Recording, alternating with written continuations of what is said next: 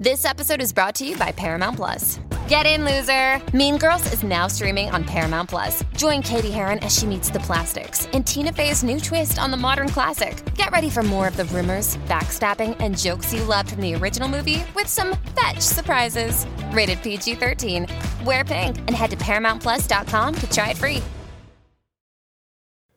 Do you want a mattress or underwear or the other thing the podcast sell? Oh, the penis pills. Is your dick fucking broken on your mattress in your underwear?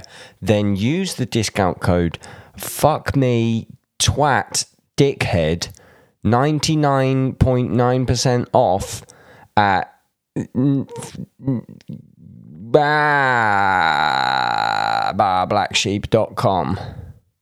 Have you any wool? Yes, sir. I've got nothing. I've got nothing at all. I've got no ads for you. All I've got is the patreon.com/the downbeat. Give me a quid, please.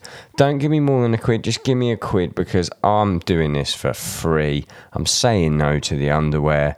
I'm saying no to the fucking Manscape. I'm saying no to all the other shit. But it's burning me out, guys. I need a Lambo. I deserve a Lambo by now. Surely this content is Lamborghini worthy. I'll just take rent, to be honest. Somewhere between rent and Lamborghini would be nice. I would say there's merchandise. Maybe if you're listening to this in the future, there's merchandise. Currently, there isn't any. www.thedownbe.at. So it's past downbeat. I've got nothing in me, guys. I'm a bit fucking depressed, if I'm honest with you. 5 times I've had to re-record this because it just is too downbeat. My guest this week was interviewed. It's not an interview. I spoke to her when I wasn't feeling this fucking miserable. So it's a really good conversation. So you should continue to be here. It's Courtney LaPlante from Spiritbox. Canadian, I would say metalcore, but I fucking hate metalcore, and they're a great band, one of my favourite new bands, but I guess it's metalcore. She's the singer. She's also got her own podcast, Good for a Girl. You get it? It's like when people say, oh yeah, she's good for a girl. Sexism and that.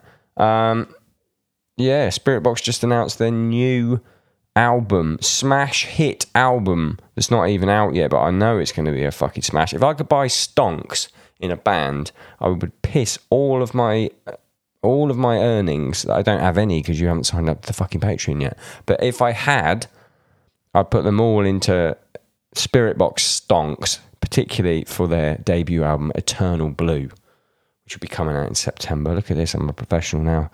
They've got a new song, Secret Garden. We talk about that, the new song. We talk about loads of shit. It's really fucking good. It's Courtney from Spiritbox on the Downbeat Podcast.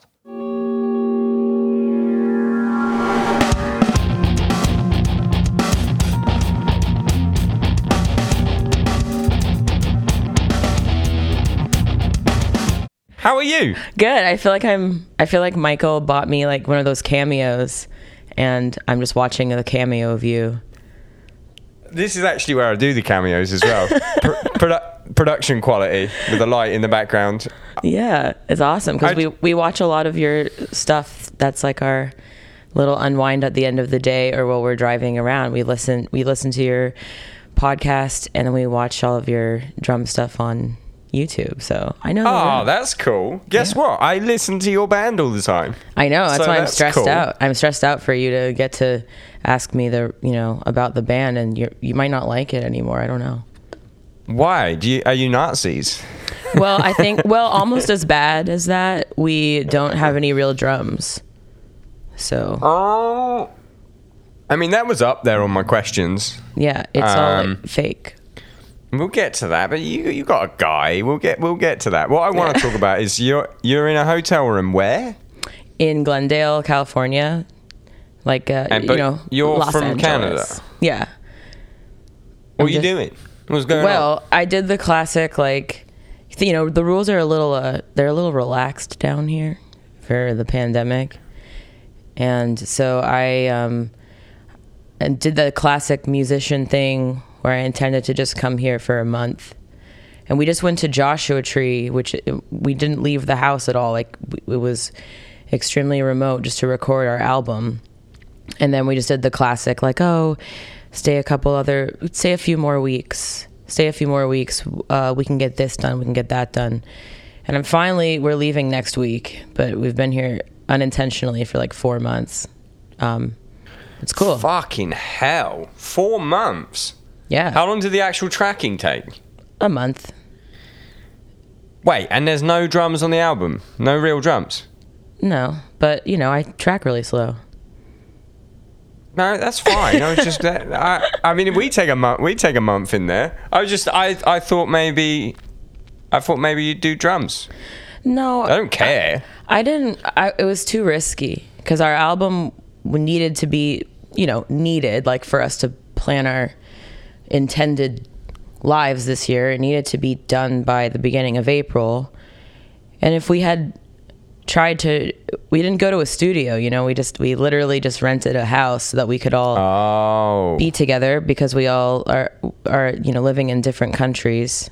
So that's why we haven't tracked the album, because we wanted to do it all together rather than the 2 songs we have put out, Holy Roller and Constance, were like a la carte, we tracked those remotely, and it wasn't very, it turned out good, but it's just, I don't know if you've ever done that, but it's hard to do that over the internet. Like, have someone in your ears telling you, please try this again. They're not in the same country as you. It's weird. I simply would not do it. There's no way. No, it stinks. And then, sorry, go ahead.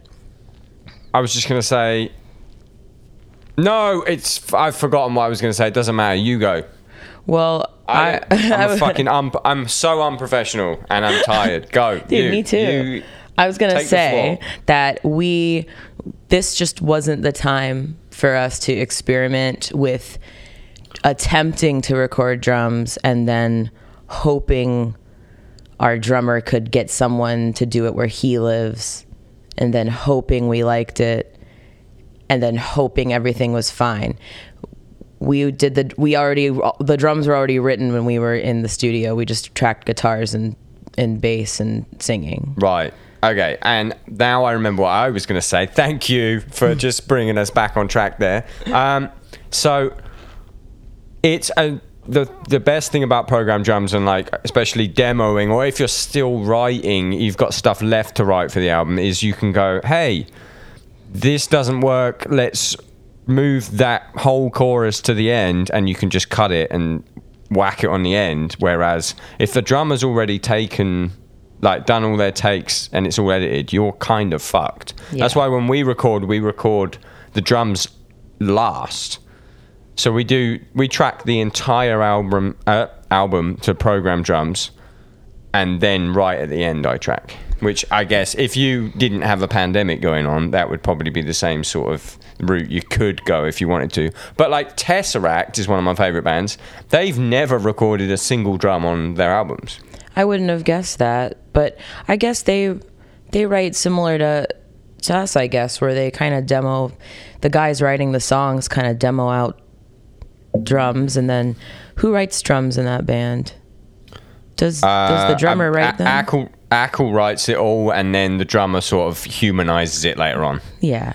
We're kind of in the same boat where, Michael presents us with full songs. He tracks all the instruments, and then, Zev, our drummer, he just takes it from like us who are old and decrepit and we haven't played drums physically in a long time to, humanizing it and a little more, he has the spice and just makes it more professional sounding and like has his own flair on it.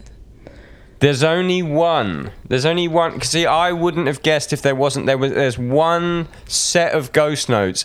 I think on Holy Roller, there's one set of ghost notes which a drummer wouldn't play, and I heard it and I went, programmed. But if it wasn't for that, I wouldn't have guessed, because metal production and program drums are almost the same fucking thing at the moment. Well, we'd prefer to have real drums just because I find that more fun. I kind of like the challenge of making it sound good.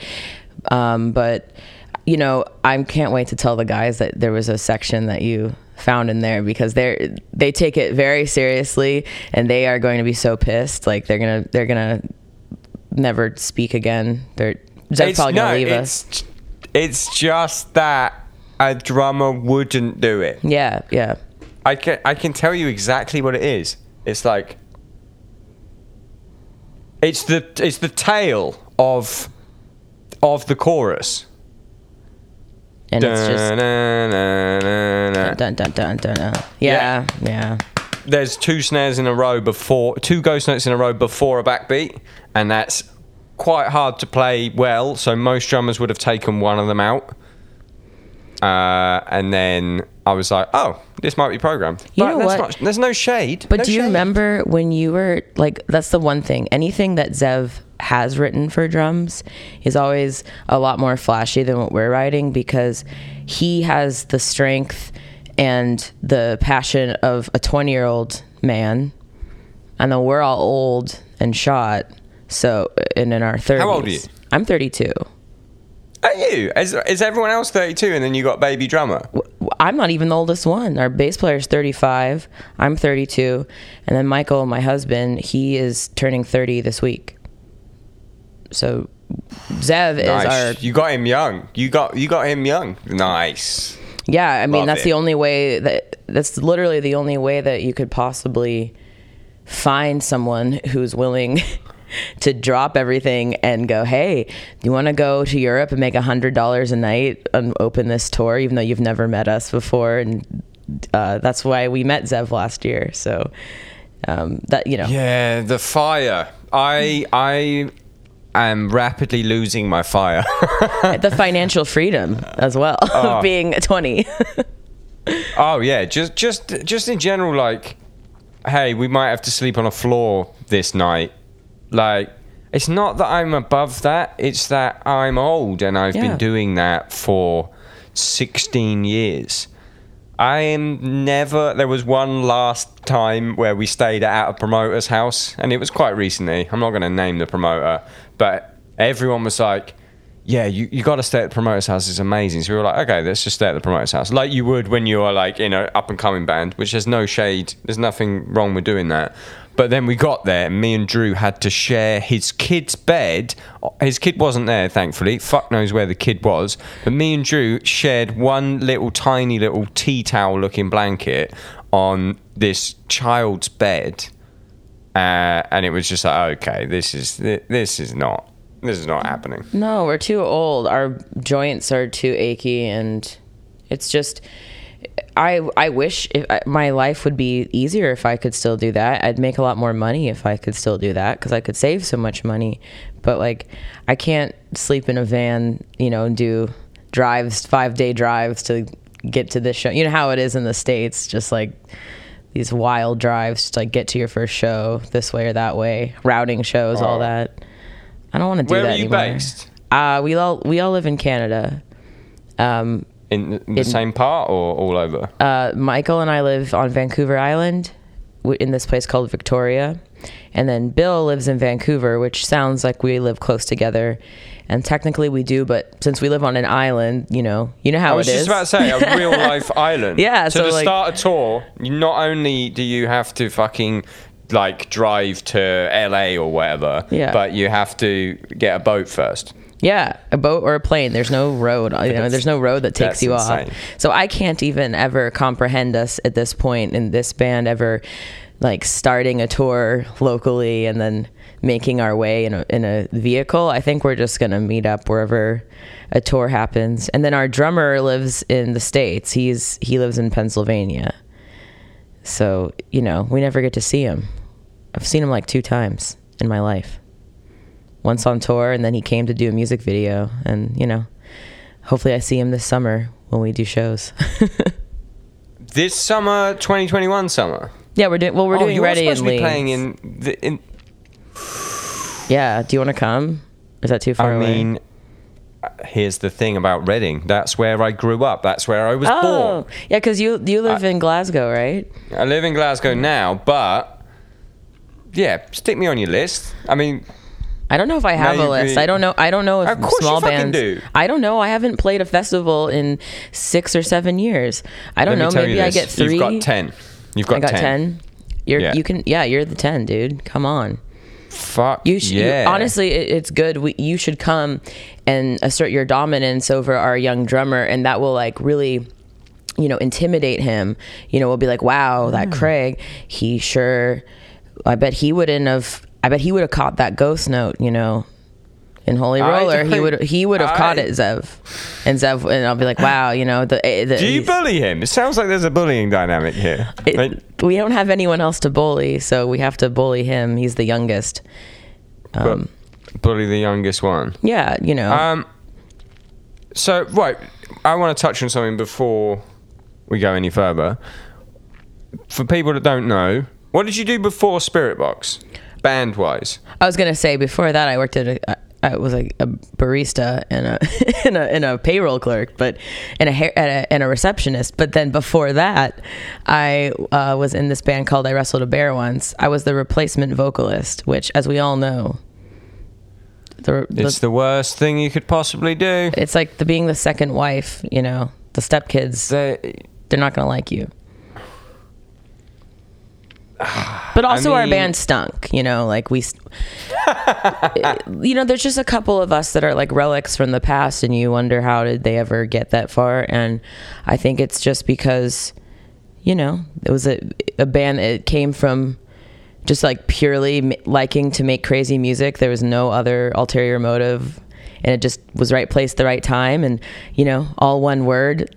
In 2000, a full one-word name in 2007 was the hot ticket item, and then we just kept going. On the t-shirt, and then we just kept going. How long did you do that for? 3 years, like from 2012, and then my husband Michael joined in 2013, and then is that how you met? No, he's from the same place as me. We were already together. Are you sweethearts? Are you childhood sweethearts? High school sweethearts, that's the word. Well, now I'm old enough that because we've been together for 9 years, but we didn't start dating till he was 21 and I was 23. And then I joined Iwabo. And then have you ever gone into a band and you can just tell that like there's other members that are about to age out? So you're like you have like your buddies on speed dial being like, hey, you should probably learn these songs.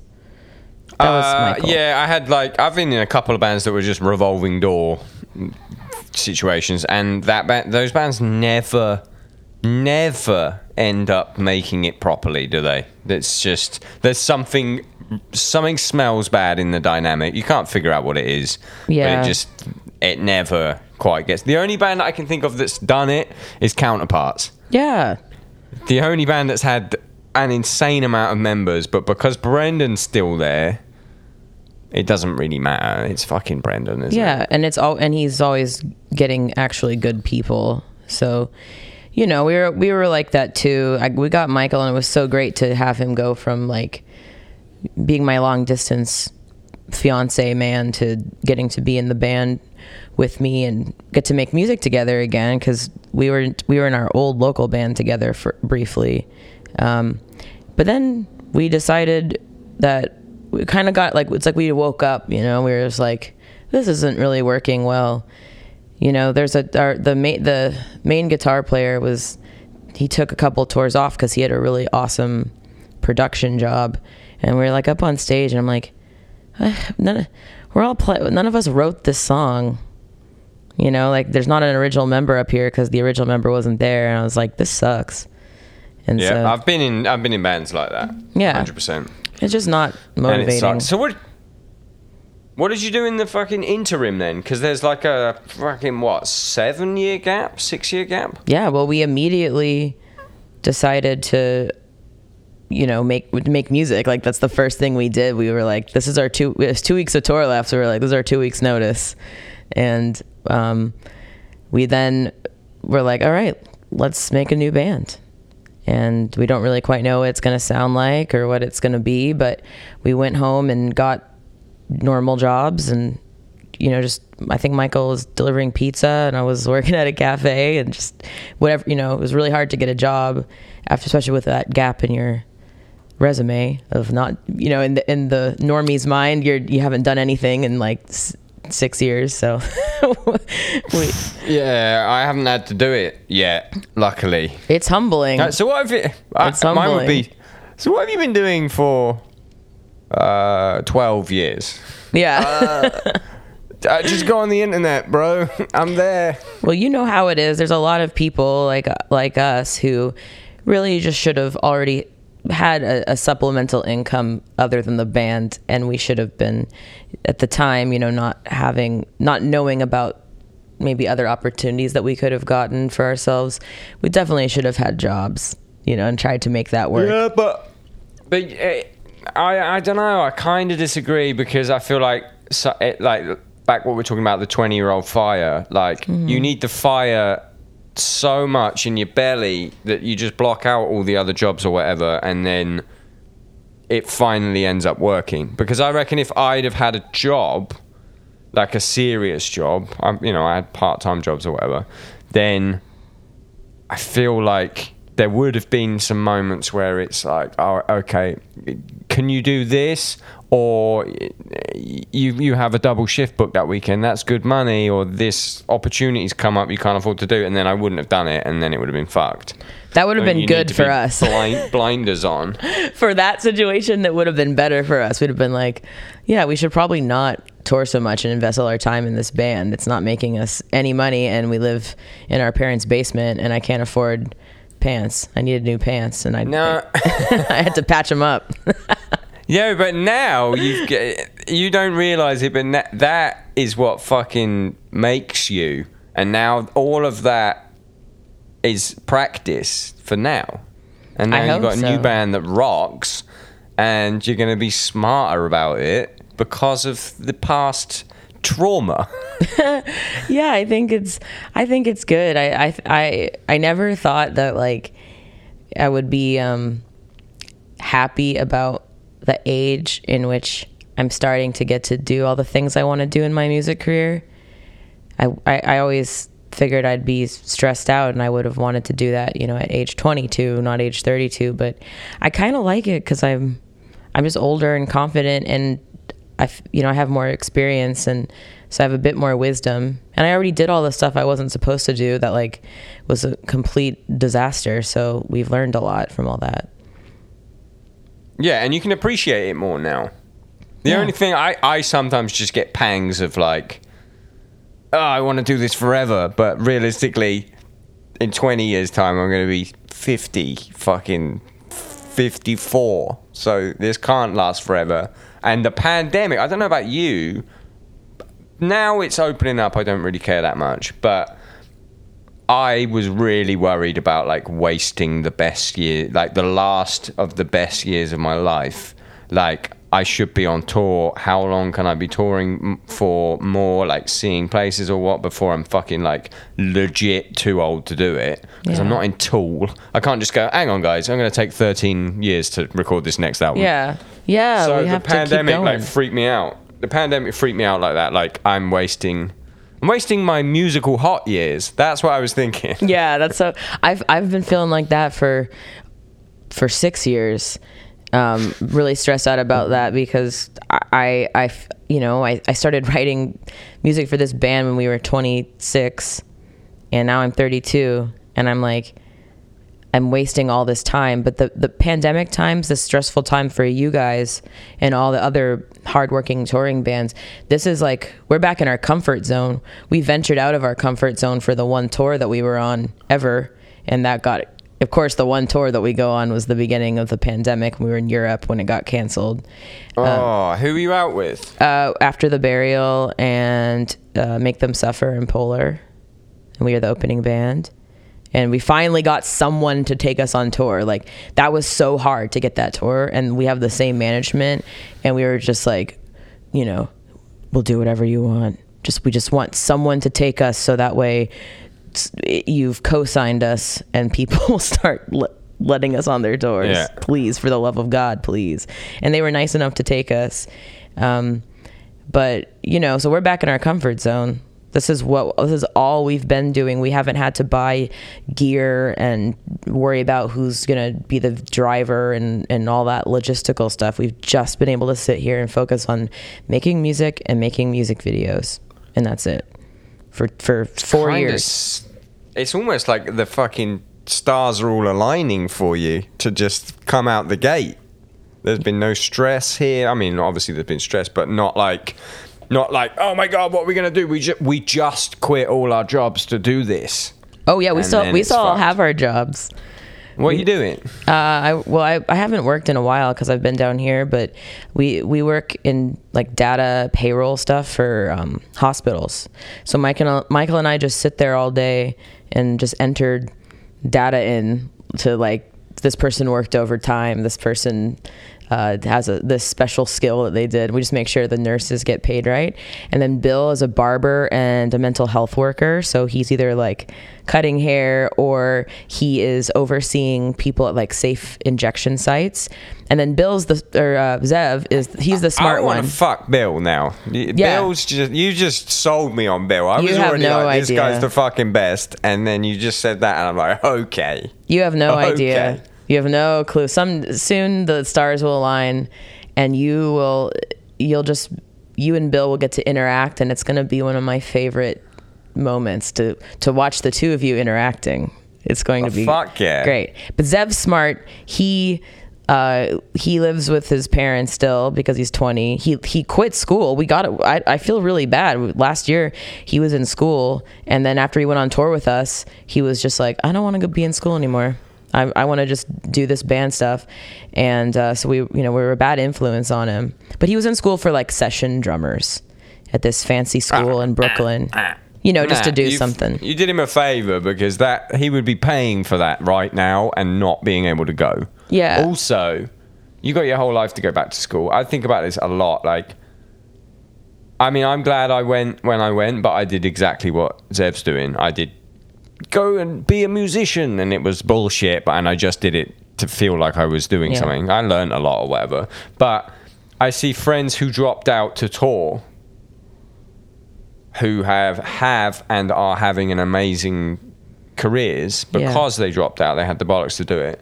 And then now they're like, hey, I'm going to do that political science degree. Yeah. And they're doing it, and they are way more enthusiastic about it because they're older and they're wiser, and they're not just fucking doing it to go to college, if you know what I mean. Oh yeah, we all dropped. Michael never went to college. Bill never went to college. He was in an old band, then he retired and then went to school for barbering, which is expensive. But I dropped out of school back in like when I was like 20. But Zev, he had a cool thing he was doing where he was just learning a lot about like specifically being a session hired studio drummer. The one thing I do appreciate from his school that I didn't know when I was his age is they really taught them a lot about like the business side of things, which I appreciate because I don't have to explain a lot of that stuff to him, even though he hasn't really done a lot of that kind of stuff because he's already been coached in that regard. But the cool thing is, now during pandemic times when he can't tour, he gets a lot of session work from all sorts of genres of bands. So he's very self-sufficient, which is good. That's cool. I followed him on Instagram the other day. He's fucking good. Really good. Good content for a 20-year-old kid as well. Nice. He's learning a lot, and I think that I'm just happy to get to kind of watch him develop his drum sound. He's when I was 20, I didn't know what the fuck I was doing, and none of us did. So it's kind of cool working with someone who has known what they want to do with their life since they knew what that meant. So he's only been alive for 20 years. I was going to say, when you were 20, you thought that as well. He's known that he wanted to be a drummer, a professional drummer, since he was 3. He's been drumming. 3?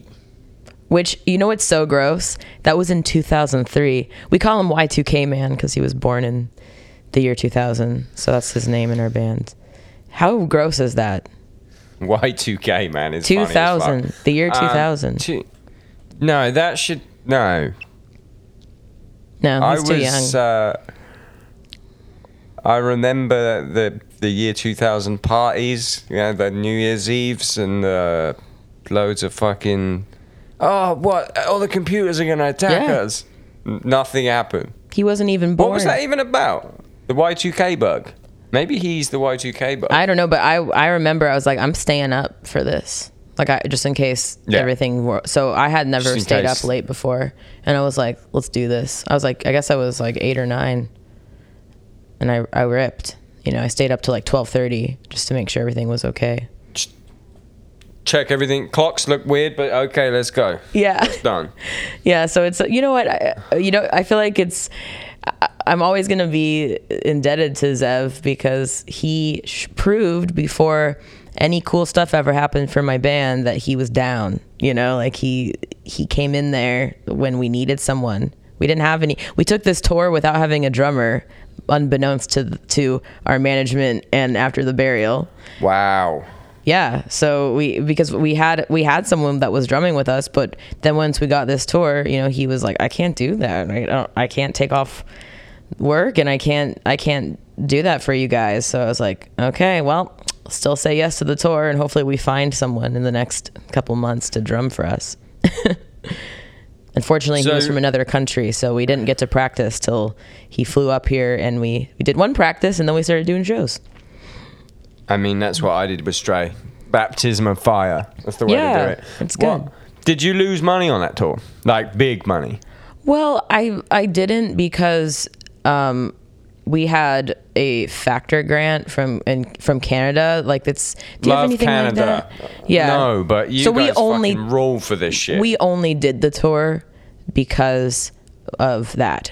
That's why we hadn't gone on tour, because there wasn't an opportunity that had presented itself that I felt comfortable losing like $20,000 on. So that one, before everything went bad though, like things were going awesome. We were barely making any money in our guarantee, obviously, but just off merch, I was like, doing my math and figuring out like bus costs and all that stuff, and I was like, we're making money. But we did break even after a little while, even despite having to spend like $20,000 to get home.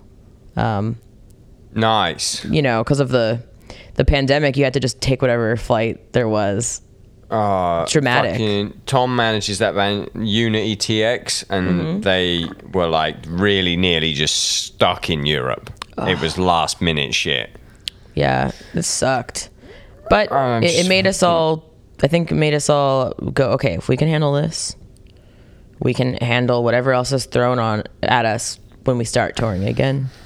Because we made it through, I feel like everything's going to be super easy for everyone now. In terms of like, they know what's coming, what to prepare for. And mentally, like, I feel like I'm going to be way better because I know the tour isn't the end of my world. Like, having to take something that maybe we wouldn't have taken, that we would have taken, like, oh, the guarantees are shit, but it's great exposure. Like, I feel like now we'll just be like, no. Yeah. No, sorry. Like, learning to say no because... the unknown, which is not being on tour, isn't actually that bad now. Don't get me wrong, I had a year of fucking mental panic attack shit. Yeah, it's like an existential crisis for every band. And I think there's going to be a lot of bands that don't make it out of this because they realize that they're just going through the motions and just taking shitty guarantees just to be on tour to get away from their shitty lives. That's why I was touring, so I didn't have to deal with my so many people life. That are like that.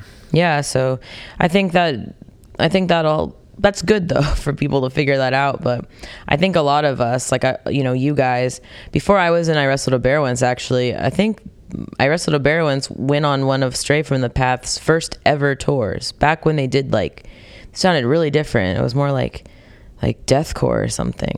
It was like their very first stuff, and they went on tour with that band OTEP.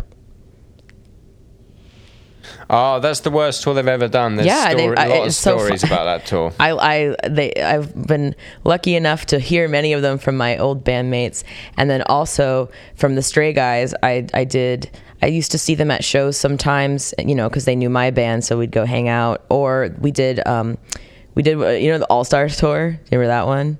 Yeah. Yeah, they did All Stars tour with my band in 2013, so it was cool. I got to meet those guys after hearing stories of them from my bandmates for a long time. So they've told me some amazing stories. They're I feel like most of the bands that we all know, the people in the bands are all very entertaining, fun to talk to people. So I had to sometimes leave hanging out with them early because they'd make me laugh so hard that I'd have to excuse myself because it was starting to damage my voice before I went on stage. So I just leave. Yeah, Tom's always saying you're a fucking legend, so we need to sort some sort of fucking tour out. That would be so fun. I need to meet Bill. I need to watch your band all the time. You'd like Michael a lot too. We can make that happen. You'd like Michael a lot too. A lot. You feel like you guys would get along because he just loves you. Dude, see, I love everyone that loves me. That's fine. I know it's going to be really great for your morale and self-esteem to have us. That's just what I need. We'll just stand there We'll just punish you the entire time about your awesome podcast and your Twitch channel and all that stuff. We love it. I'll punish you about your music. That's very good. And then Anne can punish you about your blue hair color. Yeah. She tries and fails. I actually have a photo with a Courtney. How do I say your second name? LaPlante. LaPlante. Oh, so see, because I'm English, I would say LaPlante. No, that's cool too. That's your way. That's the proper way. Fine. Yeah. Because I'm not at all, but it is plant, French. If I said plant, LaPlante. There. LaPlante. LaPlante. Hang on, which one? LaPlante. Is that one right? That's right. Okay. Courtney LaPlante. I'm just happy. That's right. Yeah. Any way you say it's fine. I don't care. Okay. I was raised in Alabama, so everyone there is like LaPlante, Courtney LaPlante. Before I moved to Canada. Oh my God, that voice is incredible. That's what I used to sound like. You got a good. Really? What have you done? You've got rid of it. I guess, yeah. I mean, I've lived in Canada longer than I've lived in America now. I've lived there. I moved there when I was 15, and I've lived there for 17. Give me some real fucking southern. Give me some southern. Well, they're accent. all very different. The one where I'm from is more like twangy, like up here. It's That's so American. It's more like I don't know where are y'all going. Like that, like, hey y'all, I need to go get me a vanilla sweet cream cold brew from Starbucks if you don't mind. So that's the one I have. The Alabama one's more twangy, but so I have a weird accent because I lived in Canada a long time, and they just sound like they're always like doing like a shrug. They're always going, oh yeah, oh yeah, you fucking know. I've never thought of it like a shrug, but yeah, you're right. They're always just going, oh. I always think of Bill. Bill has the most Canadian accent, and he really, yeah. So I just imagine him cutting someone's hair, and when like you have a client who's really boring, and they just keep talking, and you're not even really interacting anymore. You're just going, oh, crazy. Oh. So I always just like pretend he has his scissors up and going, oh yeah, for sure, fuck yeah, crazy. That's the West Coast Canadian accent. But I don't want to be, I'm self-conscious because I don't want to make fun of my bandmates because that's like all I do in normal life. So it's really mean to do it on air. But so they're all perfect. No, it's gentle ribbing. Gentle ribbing is fine. They're all perfect and have never done anything wrong, and I'll die for them. And I'll use that clip. That'll be the clip that I use. Right. So if you're from Alabama, like I love your band, right? But I don't know fucking anything. I don't know anything about lyrics. I don't know anything about anything. I sort of know a bit about some little things. You got some Christian? You got some Christian in you? I mean, no, I just love Christian imagery because it's so dramatic, So God stinks. No, I don't like. What? I'm not Christian. Okay, so you got the opposite. What is Holy Roller about? Well, it's Holy Roller is not a it's a derogatory term for, a Bible thumper, someone who just is profiting off of that stuff. And I guess that song is kind of like the devil talking to the subject, it's like just someone who's really temptation and everything that the devil stands for, which is kind of what's the word? Freedom. Yeah, freedom. No, like the just temptation. The things, whether that's a good or a bad thing. It's kind of I always whenever I write, not as myself, I'm usually writing as like the things that would be tempting me, whether it's compromising who I am or just all the bad things about my personality, like that want to come out. And I just love, I grew up in the church, and I love all the imagery from the Bible. There's some awesome imagery in there.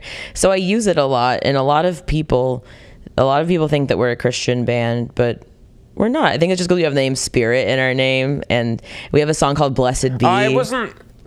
Yeah, honestly, it wasn't. I didn't get Christian vibes. The minute you mentioned Alabama, and then you just touched on it there, like you grew up in church, I wasn't sure if it was like a rebelling against a childhood Christianity I guess type so. thing. I guess most of what I do is, if I think about it. You can't help it. That's what I was getting at there. You can't help it. You don't give me big Christian energy. You give me the opposite, but I was wondering if it came from a place BCE, of big Christian energy. BCE. Yeah.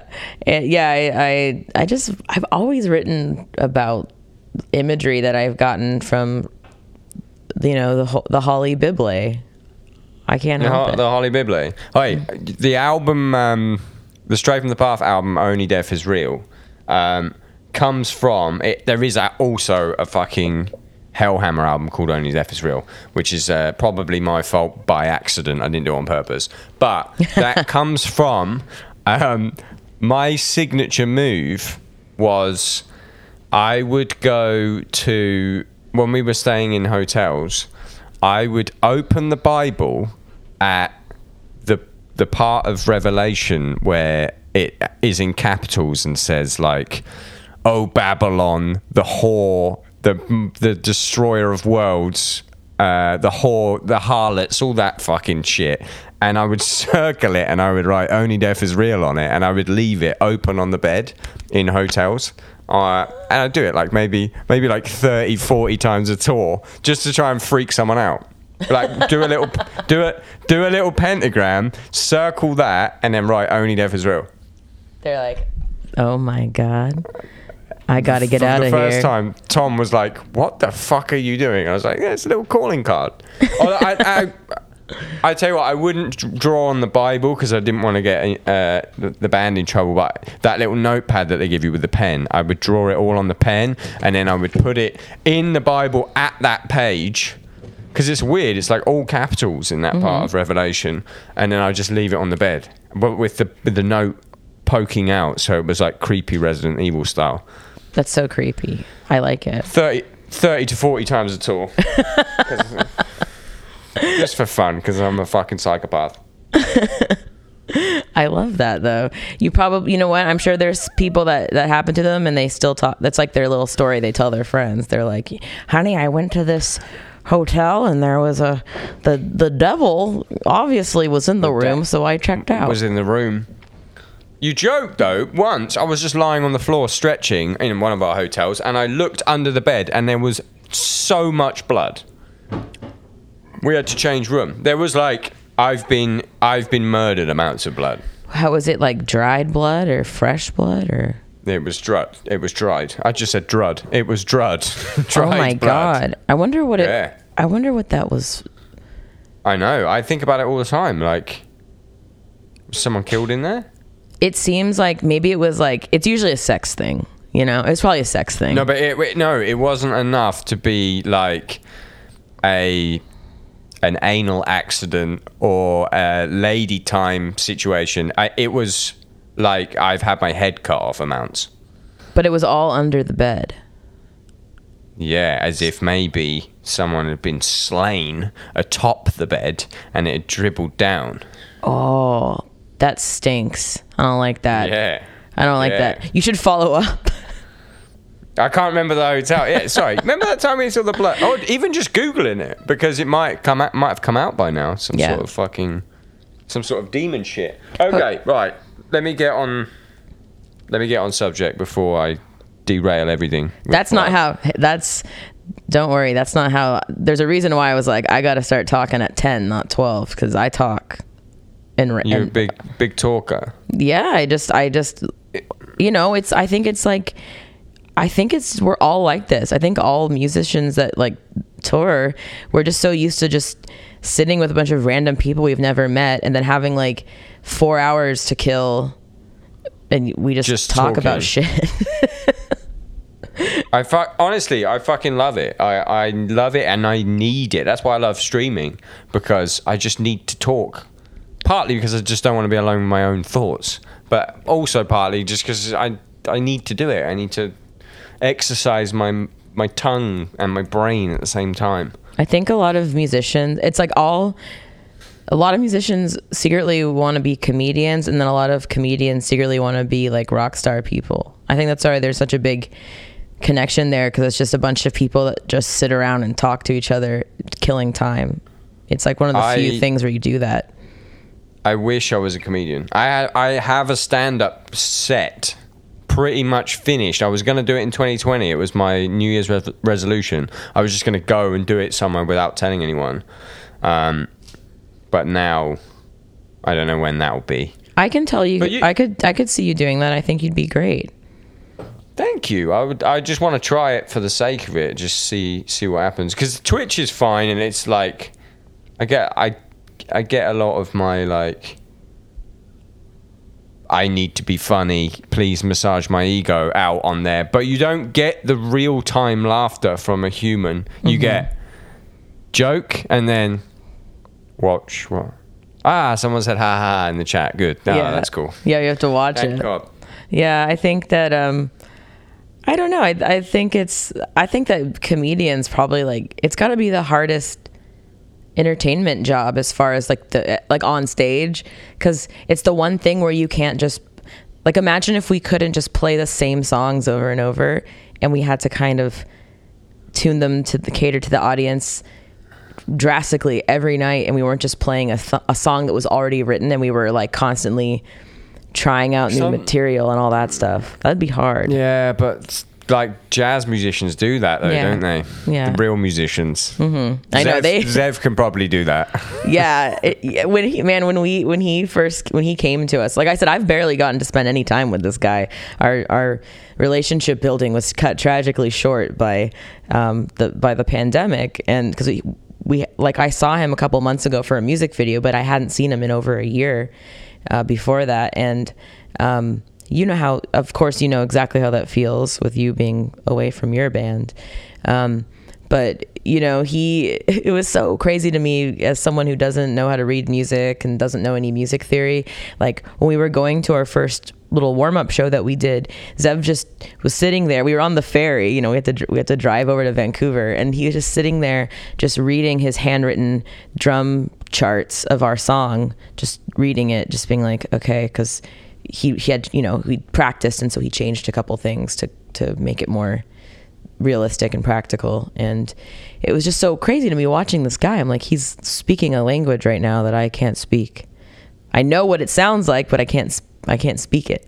It's just he's gonna go far. I've had a couple of jobs happen, not that I'm like the scale of going far, but I've had a couple of jobs that I wouldn't have been able to do unless I could sight read music. Like our drummer's wife's had a kid, and we got a festival like in 2 days, and you need to write confidence, fucking 20 songs. The confidence that would give is just amazing. Then you can just focus on playing your best, not remembering. I joined my old band. I was at work. I was working at a yoga store, Lululemon, and they called me and were like, "Hey, can you join Warped Tour tomorrow? Our singer quit." And I didn't have it. Man, if I could read music and like memorize all the notes that I was having to sing and all the patterns I was having to scream, that would have been life changing. I didn't have that at all. Why did the other singer quit? She was like, well, obviously the real reason is because she was very unhappy in the band, but she also, I think the thing that made her go, holy shit, I need to do something different, is they were in the town where she lived in Dallas, and she went home. It's like, hey, I'm gonna go do my laundry, and she was like, you know how some bands, like, their singers don't show up all the time, like they just play instrumental all the time. They were like that. Yeah. They played instrumental a lot, and so then, you know, she didn't show up, and they were about to go on stage, and she emailed them, and she was like, guys, I'm not doing this anymore. I just went home and I'm pregnant, so like, fuck this. You know, it made her made her realize her priorities and was like, fuck this shit, I'm not doing this. So she the playing without she a bowed singer out. Thing. Yeah. The playing without a singer thing. Why is that ever allowed? Like, obviously, it shouldn't be. We almost got kicked off the tour. Yeah. If someone goes, like, if someone has to go away, funeral, something with their health or whatever, yeah, fine. But there's bands like, especially in like the prog, the gent bands, like, it's the singer's like, oh guys, I've got a sore throat, and then everyone's like, oh, it's fine, we'll do an instrumental set, and they do it for like 3 fucking days, and no one cares. I would care so much. Me too. There was one band, remember, I think it was Monuments, and the guy was like, hey, I'm just gonna play a saxophone tonight because my voice is fucked. Now that was sick. That's because he's still on actually stage. Kind of cool. I kind of would like that. He fucking played the vocal lines on a saxophone because his throat was shot, but obviously he can still use his lungs. I've never heard anything like that in my life. That's one of the craziest sentences in regards to prog genty metal that I've ever heard. Imagine bringing it up. Guys, I got a really sore throat. I ain't going to be able to sing tonight, but I can blow that horn, baby. I got this sax. Yeah. I got this saxophone. With him. It was just with him. He just had it. It must have been. He brought it with him on tour in a flight case. But that's the bar, though. If you're like, oh, I've got a sore fucking... Like, because I've seen, you know, Sam Architects with a sore fucking throat. He'll still go up there and he'll fucking kill it. I don't want to see, oh, I'm not doing it, I got a sore throat. I want to see saxophone or you're up there. That's it. Yeah. Well, you know how it is. It's like by the time someone quits a band or a relationship, like they should have broken up many times before that. And it was just the hope and trying that keeps you together for a little bit longer past your expiry date. Someone told me what that was called the other day. There's a really good word for that. Sunken cost fallacy. Where you've sunk That's all it. Yeah. That's what that literally is. Anytime I'm with any of my friends that are in bands that are starting out, that's what ends up happening. Like I start drinking and then I just start like ranting to them about the sunken time fallacy, where I'm like, just because you spent all this rant to me. I say, just because you've spent all this time with these people, or like trying to make it work with this drummer, or trying to make it work with this person, or recording an album with a producer or an engineer that's bad, and your product is bad, doesn't mean that you now have to put it out just because you've sunken all this time in it.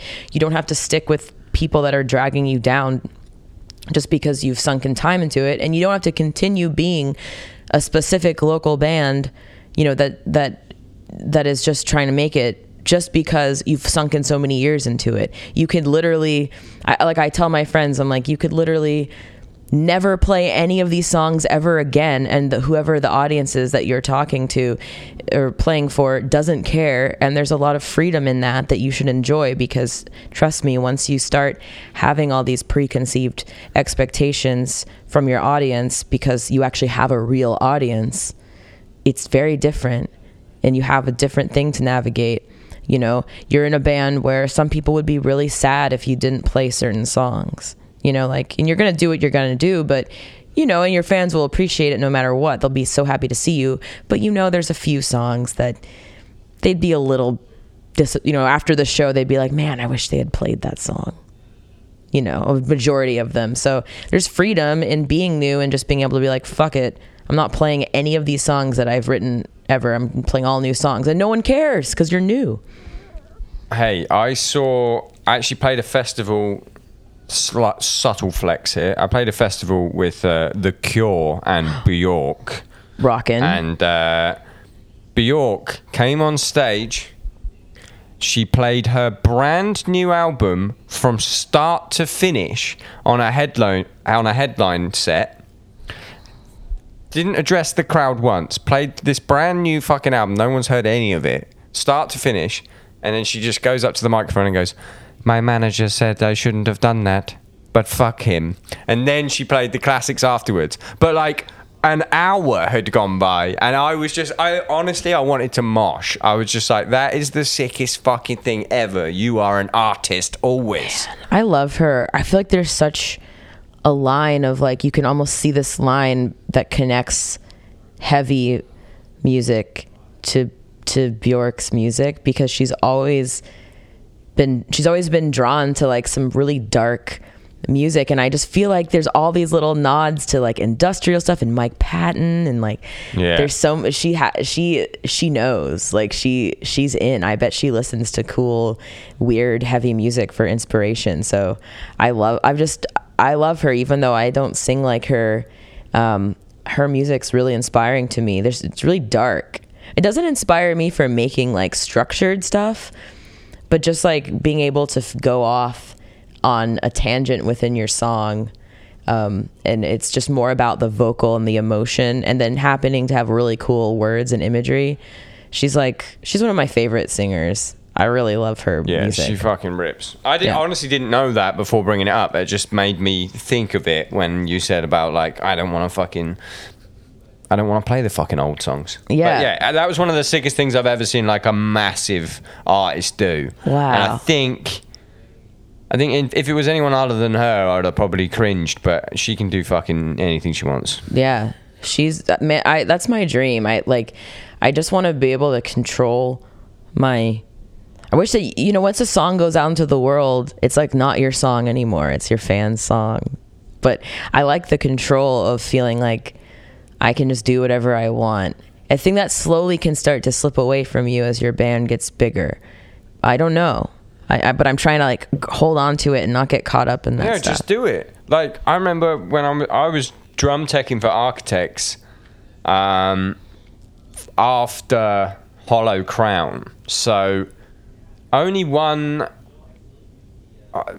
there was Ruin and Nightmares before Hollow Crown, but then there was Hollow Crown and there was Daybreaker. Mm-hmm. So I was on the Daybreaker cycle. So there's only 2 albums worth of material before the ones that they stopped playing. And on that tour, they were like, we're never playing anything off Ruin, we're never playing anything off Nightmares. And it was like, doing that on your 4th album, just writing off the first 2 was like a power move. And it was just like, we just don't like the songs. We don't like to play them. It's not how the band is anymore. We're just not doing it. Oh, man. Like, that's fucking sick. I love that band. Do you know of the connection between my band and the Architects? I do not. Please tell me. So, guess who Bill in Spiritbox went to school with and is his best friend since the age of 6 years old? Guess which member of the band? It's got to be the completely shaven, aerodynamic Ottoman himself. The Yam. Adam Christensen. Yeah. The Yam. So Bill and Adam have grown up together for their entire lives. They played in a band together that was called A Textbook Tragedy. Bill was in A Textbook Tragedy. He was the bass player for it. I thought I recognized him. That's why Michael and I know Bill, because we grew up listening to their music. We were a little younger than them. They were like the cool band in our scene. And then Bill went and he then joined the band Living with Lions, which is like a cool pop punk band that we also really liked. And then Adam went off to join Architects. So Textbook and Architects have toured together for, since both of the bands began.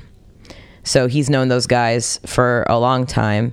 And I got to meet them when they came to Vancouver to play a show. You know, we made the trip over on the ferry, and then we felt really cool because we got to go backstage because Bill was cutting all of their hair. So we were just like, hey guys, it's really nice to meet you. Oh, sure, gee. And you know what's cool, and that I'm so excited to tell someone because this will be out soon. So when we were recording, you know who was like, hey, I want to be on your album. Yeah, I know. I already Samuel. know. But yeah, I know. And then, so now we have like, it's so weird because it's like one of my favorite vocalists of all time. The song sounds the way it does because of their band, because we love their band and are influenced by them. And then he's on the song, and it's a song that I purposely gave him the weirdest song so that no one would ever pressure me into putting it out as a single, because I didn't want to use his fame, you know, in my band. But then he did it, and it's so good that it's like the best song on our album now because his voice is on it. Hey, first world problem child. First World Problem Child. It's the biggest fucking Stray song, and you can't like. Yeah, it's so good. You can get other people to do it live, but when Sam does it, it's just unreal. Yeah, so I'm very honored to have, especially also, I wasn't gonna have any guest spots on the album because I have a lot of friends who I'd love to be on it, but there just wasn't time. So I was like, it's all or nothing. I want all my friends on it or none of my friends on it. And then, but you know, I don't really know him very well. I didn't expect him to be like, I'll do it, you know? So what am I going to say no? No, we talk about your band all the time. He told me when he was doing it. I already knew this. This is fucking old news to me. Well, I don't get to tell anyone. Give me some new news. Have you got anyone else on there? Who else? No, just Sam. I didn't ask anybody else because I didn't want anybody else. I wanted to be like, I want to be like J. Cole, album no features, you know, like I want to show that I don't want to use my cool fancy friends. I want them to just, I don't want to feel like I'm using them, you know. But I don't think anyone at our level, no one really thinks like that. Do they? They do. I can think of some. Yeah, you know, we don't know. We always think of like. Who fits this song? Yes. Or we write like what you just done. Like when we wrote Double Down, I think we wrote it and it was like, this sounds like Kubla Khan.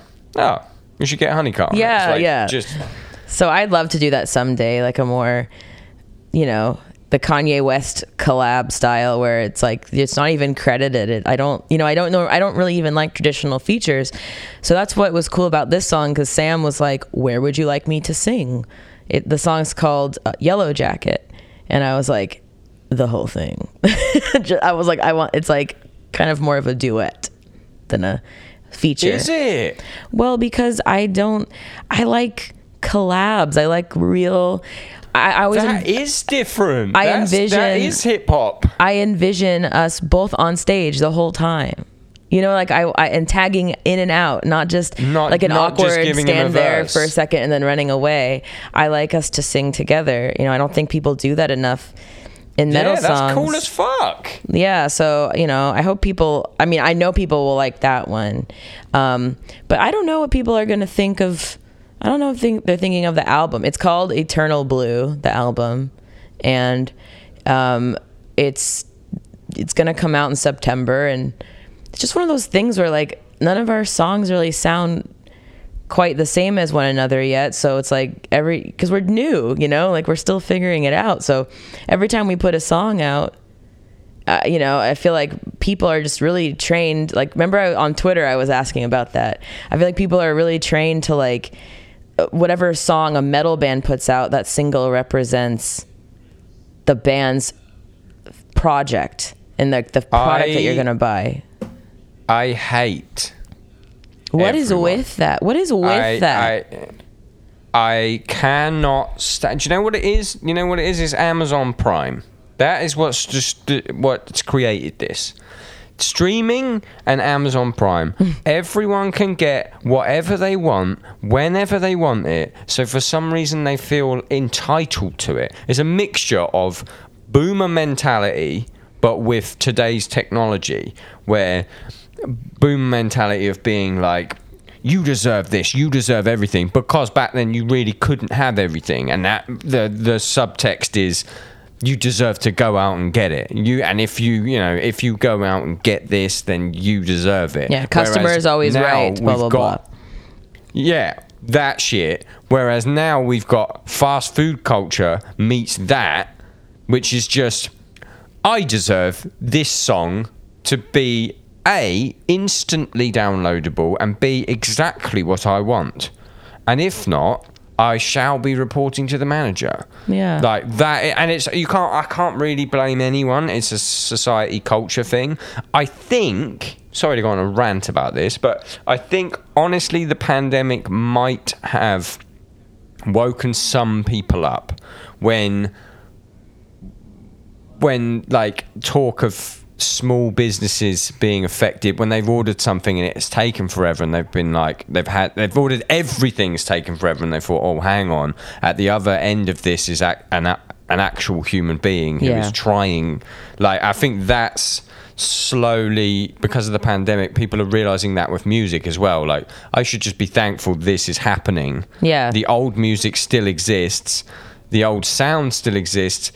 One fucking song. I know you made that tweet because of the single, because you sent me the single. Yeah, because and the single's different. It's different. It's not really, I don't know what it is. I don't know if it's a metal song. I don't know, but it's so annoying. I don't think you need to worry, though. I think you're over worrying. I didn't listen to it and go, wow, that's really different. It's just very earnest, has a very earnest, upbeat chorus. That's like, the song's sad, but that's different. I just really, it's like almost like a two-step chorus. Yeah, this song is like, I was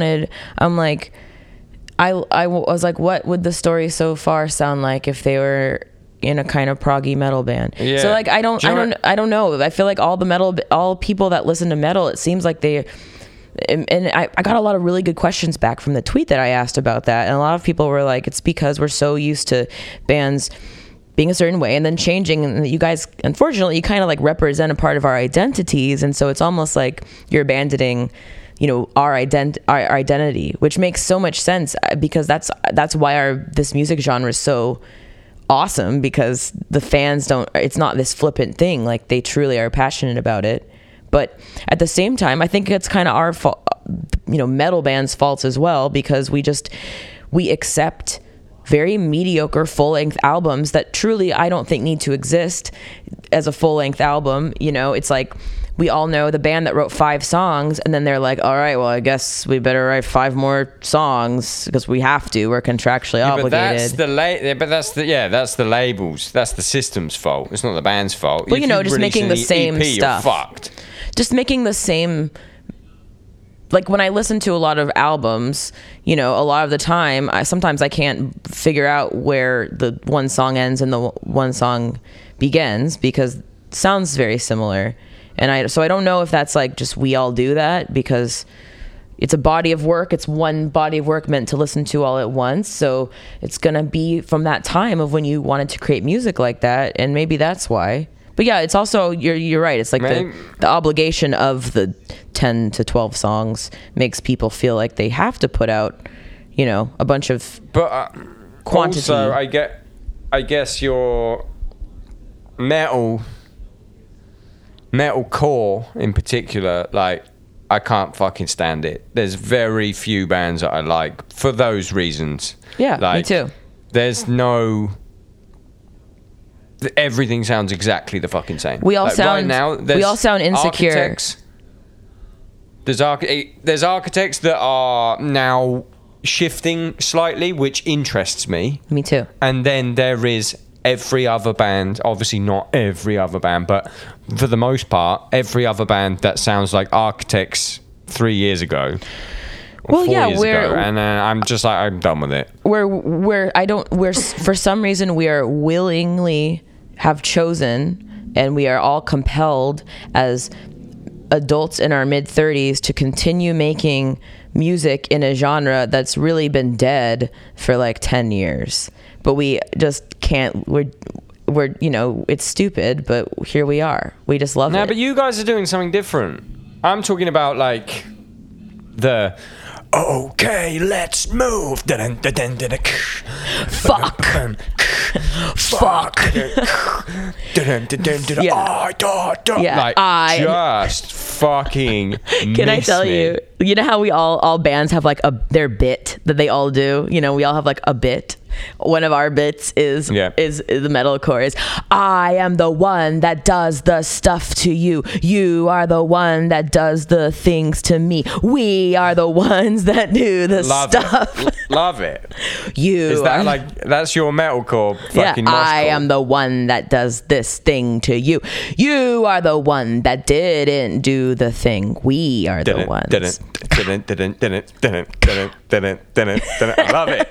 But I think it's because we're all like metalcore genre. We're insecure as fuck. We all are, and we were there at the beginning. Yeah, we're so insecure. It's funny to us. We're insecure, and we all, and by we, I don't mean me. I mean we as a genre. We're like really insecure, and we want to make music that's like more successful. And so it's like a bunch of people that never cared about putting singing in their music, just thrusting a soaring, uplifting chorus. Do you think that's what you did? No, not me, but like that's the genre. Why I don't. You sound like yeah. The why I don't really like a lot of it, because it's just like a bunch of. It doesn't really feel like. It doesn't feel like people are making that stuff because they like it. I almost feel like they're so insecure that they want to like figure out who they are and make a more, add some singing there to reach more audiences. But it doesn't really feel like they're people that have ever sang before. Enjoy singing. Yeah, it's the formulaic, like, this is the verse, oh yeah, this is the verse, something in college font, and then I did. And it's always like, why are all these people always rising? Like, why the fuck is every song about rising and overcoming? Like, what have you overcome? To explain yourself, stop telling me that you're rising and overcoming. I'd like to know what you rose and overcame from, please. Like, I don't need to keep being uplifted. Ideally in some sort of literary allegory, please. Not as direct as you're telling me, I've overcome the bad time, terrible time. Yeah. I want a little bit of fucking art in there. Can I? Can I have a little bit of art, please? I like a little bit of, a teeny pretentiousness. I need a teeny little bit of... Oh, I need fucking so much pretentiousness. I think pretentious mixed with self-awareness. I need maximum pretension. And that's why all the metalcore bands have always baffled me, because I feel like they're all the most self-aware people off the stage. They're very self-aware and very... what's the word? Like, they're really, everyone's very self-deprecating. We self-deprecating humor to cope with our shitty situations, and they're some of the best, most hardworking, self-aware people. So I want the genre to breathe again, because I think it's a great mix of heaviness and musicianship that could really be something. So, I don't think it's dead. It's not dead yet. It's just on, it's on life support though. So we have to all figure out. I don't even think it is. I think I'm on fucking life support. Yeah, maybe these bands come out and they're fucking the same shit, and then they're fucking huge, and then I'm like, what? But I guess it's because it's a childish. I'm not talking about your band. No, but it is child. It's mature. It's a childish genre. It's basically pop punk, but heavy. Yeah. In terms of like the context, it's just fucking heavy pop punk.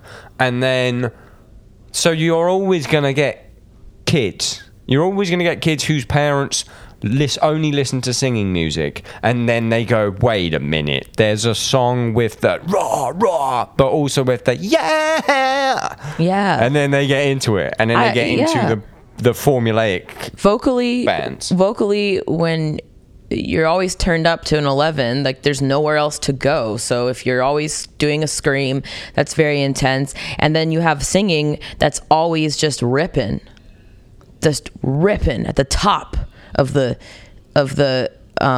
your register, there's nowhere to go.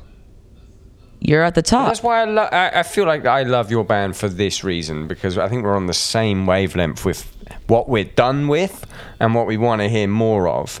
Like, I think of your band as, and it doesn't sound anything like this, but in terms of the way they're approaching their genre and why it interests me, the 1975 of metal. That would be quite the compliment. I love that band. They draw so much from so many other genres and so many different periods of music, and they bring that to something new with authenticity without it seeming like they're copying or whatever. And I feel like you're like the metal version of that, which is why I'm into it. Well, thank you. It's really awesome. That's like my favorite thing about being down here is I've gotten to meet other music people that are doing what I'm doing, and it's just so nice to like not have to explain yourself to someone for once, you know? Like everyone I meet down here, everyone's an artist or they're an actor, so it's just nice to like, you know, I'm not with you in real life, but I kind of get to look where I think your eyes are on the FaceTime screen, and just like you understand me without me having to like explain why I'm doing this. You know why? I fully fucking get it. Yeah, it's great. And also just getting to be around other musicians that understand like the little milestones. You know, if I say like, oh, we did this many streams, you know, like I have a friend who's a music person who can go, I understand what that means, good job, you know, or like oh, we're getting to play at this festival with these bands, and my music friends are like, I know who those bands are. That's very cool for your first festival, you know. So thank you. Little things like that. Playing Reading and Leeds is like the biggest thing you could do as a heavy band in the UK. I am so scared. I am so scared. Are you on the 10? I don't know. The pit stage. You'll be fine. It's not massive, but it will be amazing. But it will be like, it won't be the big stage, but for me, it will be the biggest stage I've probably ever played, and I'm really scared because I didn't intend for it to be this, you know, this thing. Like I didn't intend for my first show in the UK to be at Reading and Leeds Festival, where there's going to be gnarly direct-in recordings and, you know, all these people watching, you know. Does it say, I want to check where you're playing? I don't know. If it's even out yet. Let's see. Like, what stage? I'm sure, whatever it is, it's going to be, it's definitely the rocker stage, you know. Like, yeah, Daniel P. Carter stage. It's going to be the rocker, the Daniel P. Carter rocker stage.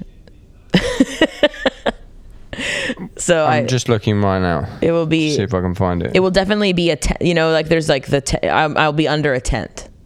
That's what I always say when someone's like, "Oh, what fest? You're playing that huge festival." I'm like, "Yeah," but I'm like one of the tent bands. You know.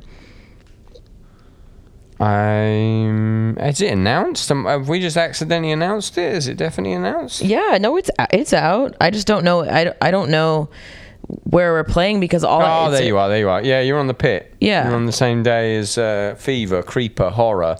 Yeah, that sounded Fever Creeper Horror.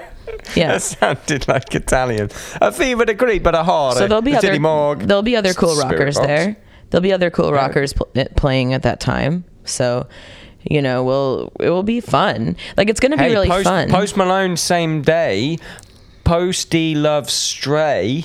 Posty follows me on Twitter. Let's get the beer pong going. Okay, see, I'm on the back of my head, in the back of my mind. There's always all these little like secret fantasies of that. Oh, look, he stumbled. Maybe I wear my cool band guy shirt, and then on his way to the stage, old Post Malone's like, "Hey, I like that shirt," and then I'm like, hey, we should become best friends. And I have the in.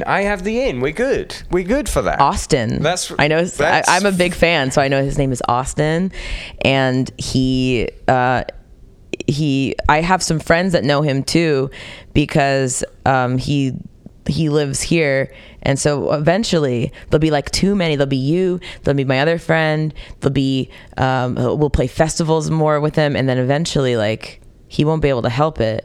He'll just be like another alternative lifestyle person I see come over here. watch me leave in my jet. Would you like to be a crew member? And then there it goes. Wow, they really took a turn there. Yeah. And then you're a crew member on Post Malone's jet. Yeah, so I can be a flight attendant on the jet, and then I can fund my rock and roll lifestyle that way. So that's like, there's that's what I'm waiting for. So yeah, if you could just kind of. I can do it. Well, he invited Stray to his like complex when we played Reading and he played Reading to play beer pong. Okay, well, I'm just gonna be cool, but I'm gonna be ready. Like I'll practice beer pong just to be in case. I mean, it's not difficult. I'm actually very good at it, so we can maybe warm up. We could warm up. Well, I hope you could fly. My other dream is that Sam comes and then I get him. We make him like perform with us. I'd also really like that, to have him come out like secretly. You've made him have a fucking 11-minute long feature or whatever it is, so that's on you. Yeah. If he doesn't do that. Yeah, I know. I can't do that song. Have you ever imagine having to sing a song that guy sings and by yourself? What do you guys do when you play that song? I don't like having to compare myself to that guy. Are you kidding me? Drew does it, but then also if there's like a band on tour with a cool singer, then we get them to do it. I can't sing like that guy. You would be doing it if we were on tour with you. Yeah. It would 100% be you. Yeah, you guys would make me do it. I would be like, all right, guys, I got 1 minute left in me before I must go to sleep. I'll do it. Yes, but as the last song, you could sleep before. Yeah, that's already true. Packed up. That's true. All right. What else can you tell me about your fucking album? Okay. What else do I need to have done? Because let's see. I don't know what I'm doing. It's called Eternal Blue, and it is something that we've been working on for way longer than we wanted to, but we just had like an extra year to marinate it from the pandemic, and I really hope people like it because we didn't intend to not put an album out for this long, and now everyone has all these really crazy high expectations for this thing, so I really don't want to let anyone down. But I'm at that point right now where when you've just completed something and you have this crazy like superhuman confidence, and you're like, this is going to change music, we're going to change the world, this is the best thing in the whole world, and then it's followed by like crippling insecurity that it's the worst thing you've ever made. But I have a good feeling, and here's why. We put out our song Circle With Me. We were very nervous to put that out. It's one of the most structured metalcore songs we've ever made. The video is amazing. Thank you. But, amazing. And here's why I think the album's going to do okay. Because I've looked at every comment that people have to say, negative, positive. But don't tell them that. No, I do, and I like downvote the bad ones and upvote the good ones. Yeah, sick. And I like it. and because it's a focus group right now. I don't have a crowd that I can look out at and see what they're doing. I only have comments. It's all I have right now. So again, I don't let them have that much power over me, but I'm fascinated by it because I look at it like a focus group thing. Like I'm getting to see what the test group says, and I haven't seen anything that has anything to do with a negativity about how the mix sounds, which means that the mix is so good that no one's being hypercritical of that. They're just enjoying the songs. And I think if you can have that, then you're good. Like I'm feeling really confident about it. The mix is definitely a huge thing. The mix is fucking great. The mix on all your shit's good. No, the mix on all your recent stuff's good. Yeah. Now we finally spend all our money on that. Before we were just like, excuse me, sir, do you have a spare... A crumb of VST plugin. Please, sir, may I have the Chris Lord algae plugin, sir? A crumb of the Chris Lord algae. A crumb of a crumb of CLA drums on every single drum. Yeah. And CLA vocals on the back. Yeah. Oh, I know. Yeah. So now, pretty much since 2019, we've been able to invest the time and care and money. So wait, did you mix it? No, but we have the same guy, Dan Bronstein, that's always mixed our stuff. And then from our song Rule of Nines onward, he has been there with us, producing with us, and really putting all his time and effort into, cranking out When was Rule of Nines? That was in the fall of 2019. When was Holy Roller? And that one was in the summer of 2020. In July of 2020. So it is from that point. Yep. When it got really fucking sick. Yeah, and so Rule of Nines and Blessed Be we did in person with Dan because it was we didn't have a record deal or anything. We were just like, okay, let's put these songs out as like our just to have something. We recorded all this music and developed it all at the same time, and started building what we figured our sound would be, and named the album and anything. This album's been named Eternal Blue since before the songs were made. Wow. And it's just I need that like, what's the word? It's like my mantra, like I have it there and I can visualize the album. Like that's what it's called. What does it mean? I don't know. And I think that so the other Constance and Holy Roller were done remotely because we just really wanted to put music out, but they were never intended to like be singles. We just were like, we know these songs are what we want to put out now. We know this song. Are they all on the album? Constance and Holy Roller are, and Rule of Nines and Blessed Be aren't, because I'm just like, I just didn't want to put them on there. Okay, that's good though, because otherwise you've got 4 fucking singles already from an album. Yeah.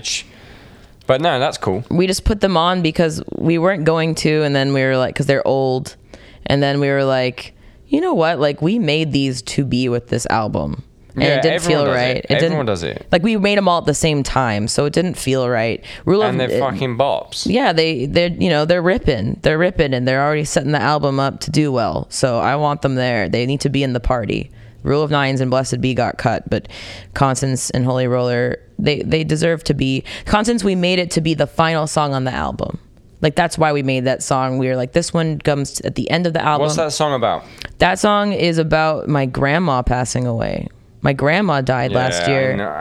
I know this. I just wanted sadness, to say it. The sadness of the song predates that. The song was made in 2019, but the lyrics were made after my grandma passed away. So that song's extra special to me now, even more so than it was. But I gotta have that song on there. Gotta have it. And then that's my favorite song. Oh, that's awesome. Thank you. And that's like quote unquote your lightest song. Yeah, but it's different. It doesn't have like a poppiness to it for me. So I feel like we can get away with it. Secret Garden is very like, it has like the and about to be an anthemic chorus. There it is. So I really don't know. You just sold it like a metalcore. The fire in the sky. I am the destroyer. Is that someone's actual lyric? 100%. I don't know who it is, but someone did that. And we definitely As I Lay Dying. Every single one that we've done today is As I Lay Dying. My Dan, our producer, he has this thing where when we're making a part, he's like, he calls it the jingling keys part, and it's when there's like a kind of a cutout before the breakdown happens, and it's like dun dun dun dun dun, and then when you're out, you can hear the audience getting ready to start moving, and they're all so their carabiners are jangling off their shorts, and then you always hear someone off time go woo right before the breakdown comes in, like someone's they're like smoked, they're like woo, and then he jingles his Euro festival. He jingles his keys and yells woo, and that means that we're doing a good job if we're making something. Fuck yeah. Yeah, so I don't know. I really hope people like it, because I don't know. It was music that was like created in a vacuum, like without any outside me worrying about money or anything. Yeah, you can have it. I don't even. Thank you. I won't give it to anyone. I know. No, I have one of those things where it's like the watermarked thing, so you can't send it. So the stream thing. Yeah. Do you know what? I get put on those lists because for some reason I'm on the circle of like press. Yeah. You gotta do the downbeat, kid. But I say no to everyone, because I don't like anyone's bands, and I can't be insincere. Like, do you want fucking X from fucking X metalcore band? And then they come on and I'm like, I couldn't have the conversation that we had about how much I hate metalcore. I have to be like, so your singer's uncancelled? now? Or what's the, I can't even do that. Honestly, because all I want is I want them all in, and I can go, I want to get Tim Lambesis on here. Dude. And I want to go, why the fuck did you try and kill your fucking wife? Dude, what's up with the wife killing?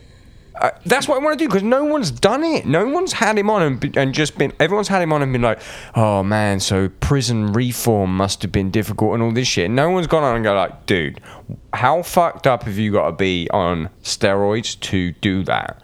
Like, I think I would feel better about his second chance if he was just completely fucking open and like... Tell me the story about how you fucking tried to kill your fucking wife, because that sucks. I feel like that guy would have that guy seems like a real piece of work anyway. Aside from that, so he tried to kill his wife. So you probably quite. You probably overall in general stink if you do that. So I feel like he probably sucks anyway. You probably wouldn't want to talk to him. I feel like maybe there's a wall. I feel like maybe it's not allowed, because I get the weirdest requests if I do, like, I've been offered people that I'm interested in because of a specific part of their life, and I will say in the reply like, hey, thanks, pretty interested in doing this for these reasons, and then 9 times out of 10 the press agent comes back and says, oh, they won't talk about that, please, we will not be doing any of that talking. And I'm like, well, I don't want you on the fucking podcast then. No, I don't want to talk about fucking As I Lay Dying. I don't give a goddamn shit, but I'd really like to know what kind of steroids it is fascinating. You were on. Like, it's fascinating, even to like for him to defend himself and come back. There would be no... Come back to the stage. I'd be like, hey, finally, I'm going to go work at Trader Joe's now and live quietly. That's what I'd do. I wouldn't be like, hey, here's my chance. Time to be a fucking rock star again. I would not do that. That's what I want to do. I want to question it. Yeah. But I don't think it will ever be allowed. But I think it would do him favors. Me too. I do too. There's people who definitely don't like him for, on account of trying to kill his fucking wife. Metalcore is weird. Metalcore is so weird. It's like, it's weird fake positivity. It's like, we're all so very fragile that we can't just be like, yeah, that sucks. Like, your band sucks. I wouldn't want to ever be rude to anyone and do that. But it's like, have you ever seen like a bad review of a metalcore album? Not really. You know what I mean? It's very positive. Everything is so positive. Like, everyone's like, the review will be like, they played the guitar and they played the drums. There was singing and they sure did sing. 10 out of 10. Well, at the very least a 7. Yeah. It's never like a fucking stink. But a part of that is, though, like, magazine shit. I don't know if it's the same with music magazines, but I used to do some stuff for like drum magazines, and it's whoever, like, in terms of like gear reviews, whoever bought the most ads that month gets the highest mark. And if you bought an ad, which is all of the fucking companies, you don't get less than a 4. Yeah, that's why I like. They're not giving like. That's why I like podcasts. That's why I like podcasts. Love them. Because I feel like there's no pressure for the technically, you're the journalist, and there's no pressure on you from an outside financial thing to speak to someone a certain way. The worst case scenario is just that they don't do your podcast. That's the worst case scenario. It's the best case. Yeah, in some cases it's the best case scenario. So that's why I like them. And I feel like also people are more comfortable in being themselves, whereas sometimes I'm talking to someone and I realize that, like, I'm not really me. I'm just like, I'm like Courtney being interviewed. Press robot. I hate it, and that's why I don't want to be it. And that's why, actually, other than bands like yourselves or bands that I actually enjoy the music, I don't want to do them on press cycles. I'd rather do people outside of press cycles. But when, it's got 40,000 monthly listeners, it's valid press. So when it's either a friend or someone whose music I like I want to help. with the fucking album, so I will do it. But before I forget, you have a podcast. Yeah. Speaking of you liking podcasts, you have a podcast. I do. What's your podcast? Good for a Girl. I only ever did 5 episodes, but I'm gonna do some more. I just didn't want to like do all the. I just haven't been in the mood to do like the intros and outros and the production part of it. I just want to. I hate it. No, I just always am worried I'm gonna mess that part up and I like not record the audio properly or whatever. And so I have some dream guests that I'm gonna hopefully reach out to some of them, and I'm gonna do more. I really like it because like I enjoy getting attention. I enjoy people giving me attention. I love it. I love that. Sometimes I dress like a woman to get the attention. Yes. It gives me even more. I know. I love it. Just give me all of the attention. I know. Antifa needs to rip on on Good for a Girl about the most dragged out drummer in heavy music. That's going to be her slogan. Fuck yeah. I'm down. So right, give me the fucking. You didn't sell your podcast that well. Good for a Girl. Is that based on the sexist "she's good for a girl" terminology? Yeah, that's the story of my life. Is people just telling me I'm really good at something for a girl. So and I think sucks. All of us, and no matter what industry we're in, if we're good at it, the chances are that we've been told that. Hey, for a girl, whether it's being a mechanic or playing music, so we all have that in common, and it's all really affected our lives in such a way that we are a little bit different than our male counterparts and how we have navigated our professions. But it's also like it truly is an excuse for me to get to talk to these people that normally wouldn't give me 2 hours of their time.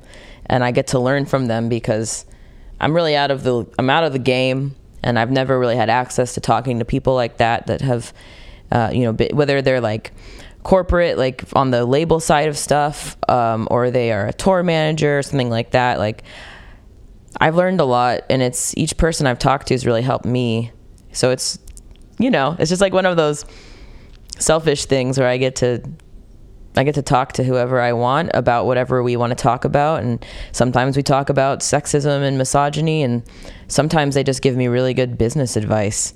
So, or marketing advice or touring advice. So I really like it. I love talking to all these people and getting their take. And I just love the podcast format because it can go wherever you want it to go. And you don't have to hit all your points, It's talk radio, but for young people. Yeah. I mean, for everyone, but the talk radio is generally considered old people shit.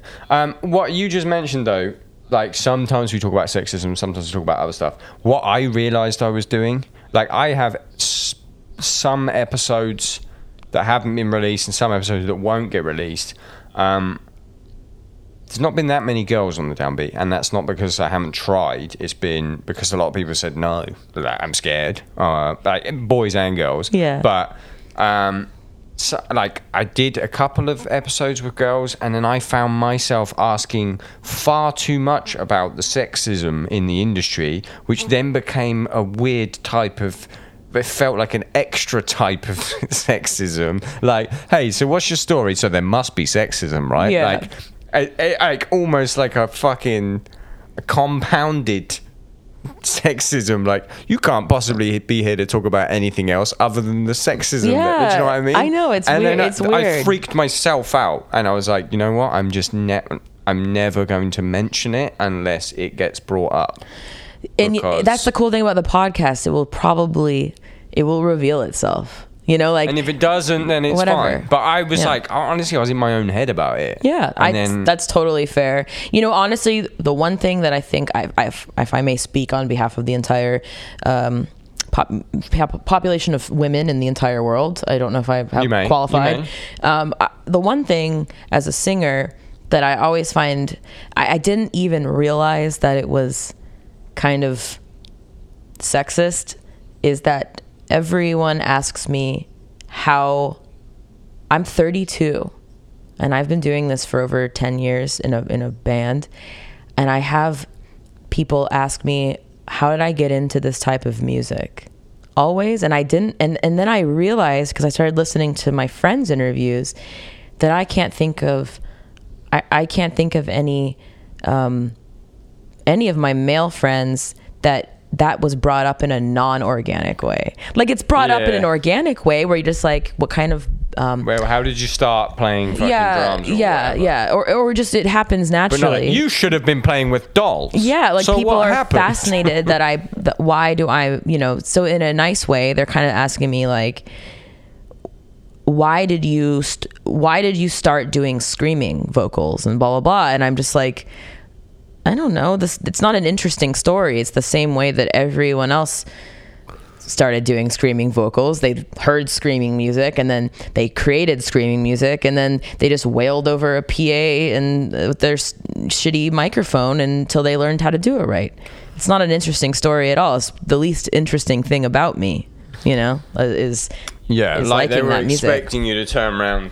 They were expecting you to turn around and go, well, I was in a completely pink room once. Yes. And I was just there with my Barbies, and then someone Behemoth suddenly screamed, and then Nurgle was in the room next door, just screaming. And I left this pink room and I went into the blue room, and there was screaming happening. And I thought, my hair is going to be blue now. And I want the boys to like me. I sure know how to get the boys to like me. I'll start just riffing a guttural vocal while listening to Despised Icon. But I guess I never thought about that being a shitty comment until recently, because I always was an outsider in metal. I didn't listen. I was not exposed. I didn't know who August Burns Red was until they had, 2012 or something. Like, I didn't know who any of those bands were. I didn't listen to that kind of music. I listened to weird music, but I didn't consider that music to be weird music. That was like I was kind of a more pretentious, like, the metalcore will have you heard of a little band called Gengistron? I liked weird.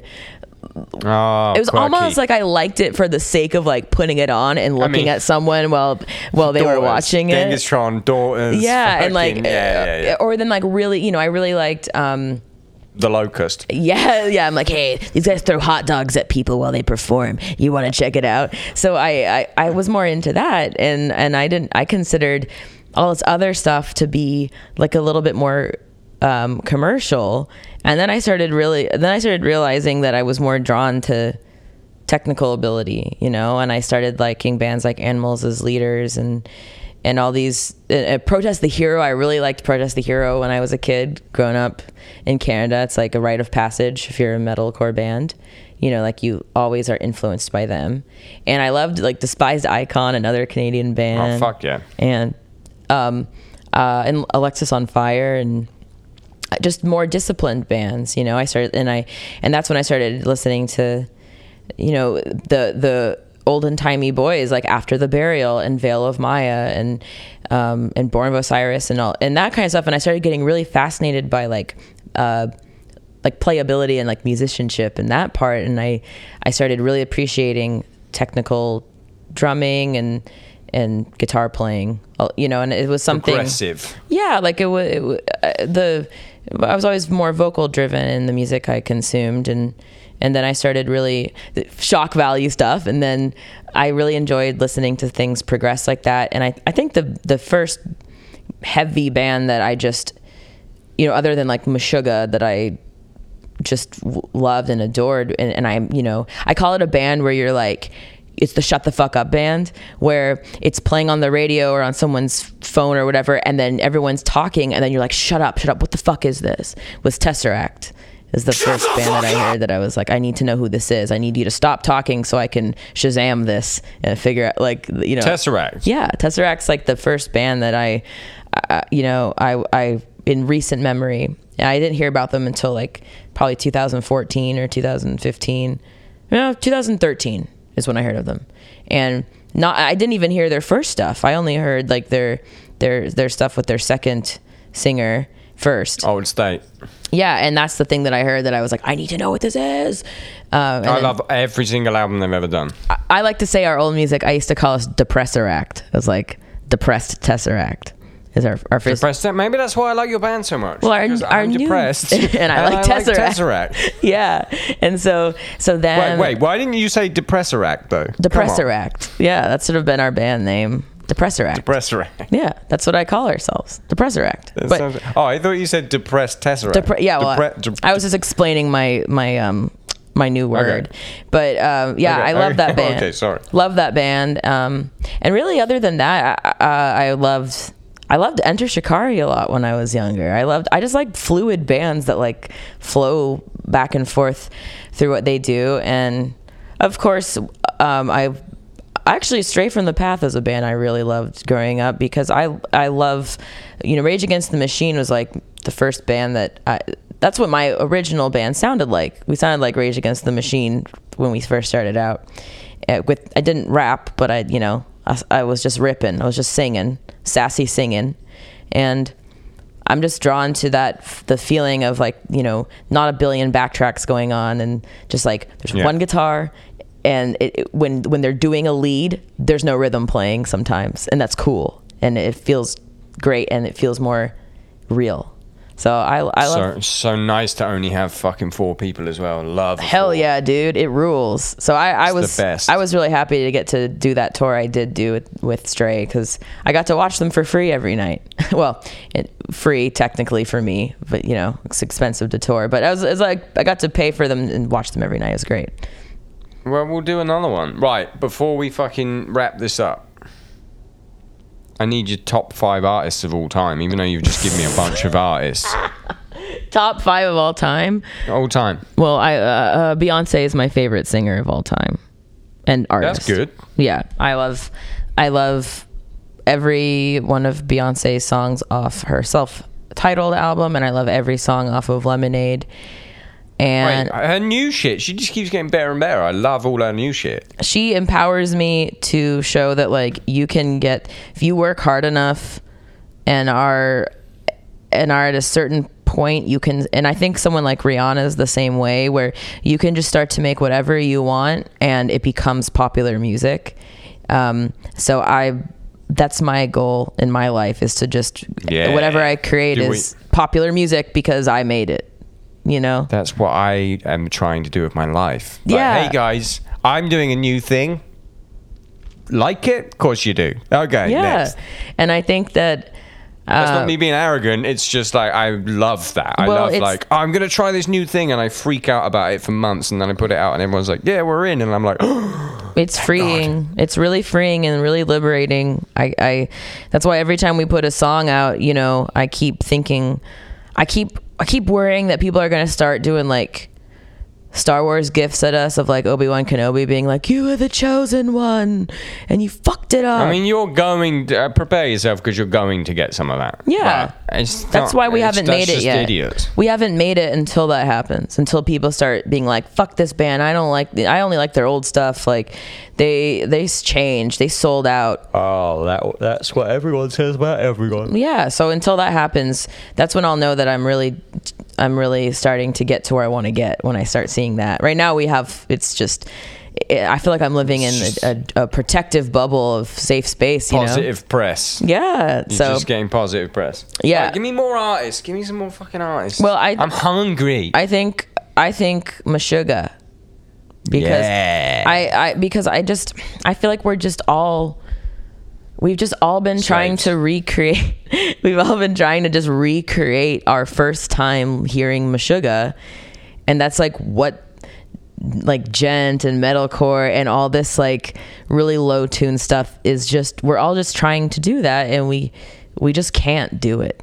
Like only they can. Meshuggah songs from '94. Yeah. Which are still being ripped off now, whether or not people know it. It's fucking crazy. Yeah. And so I just feel like they are the epitome of just perfect musicianship and perfect technical ability and then still somehow managing to keep a song like that engaging.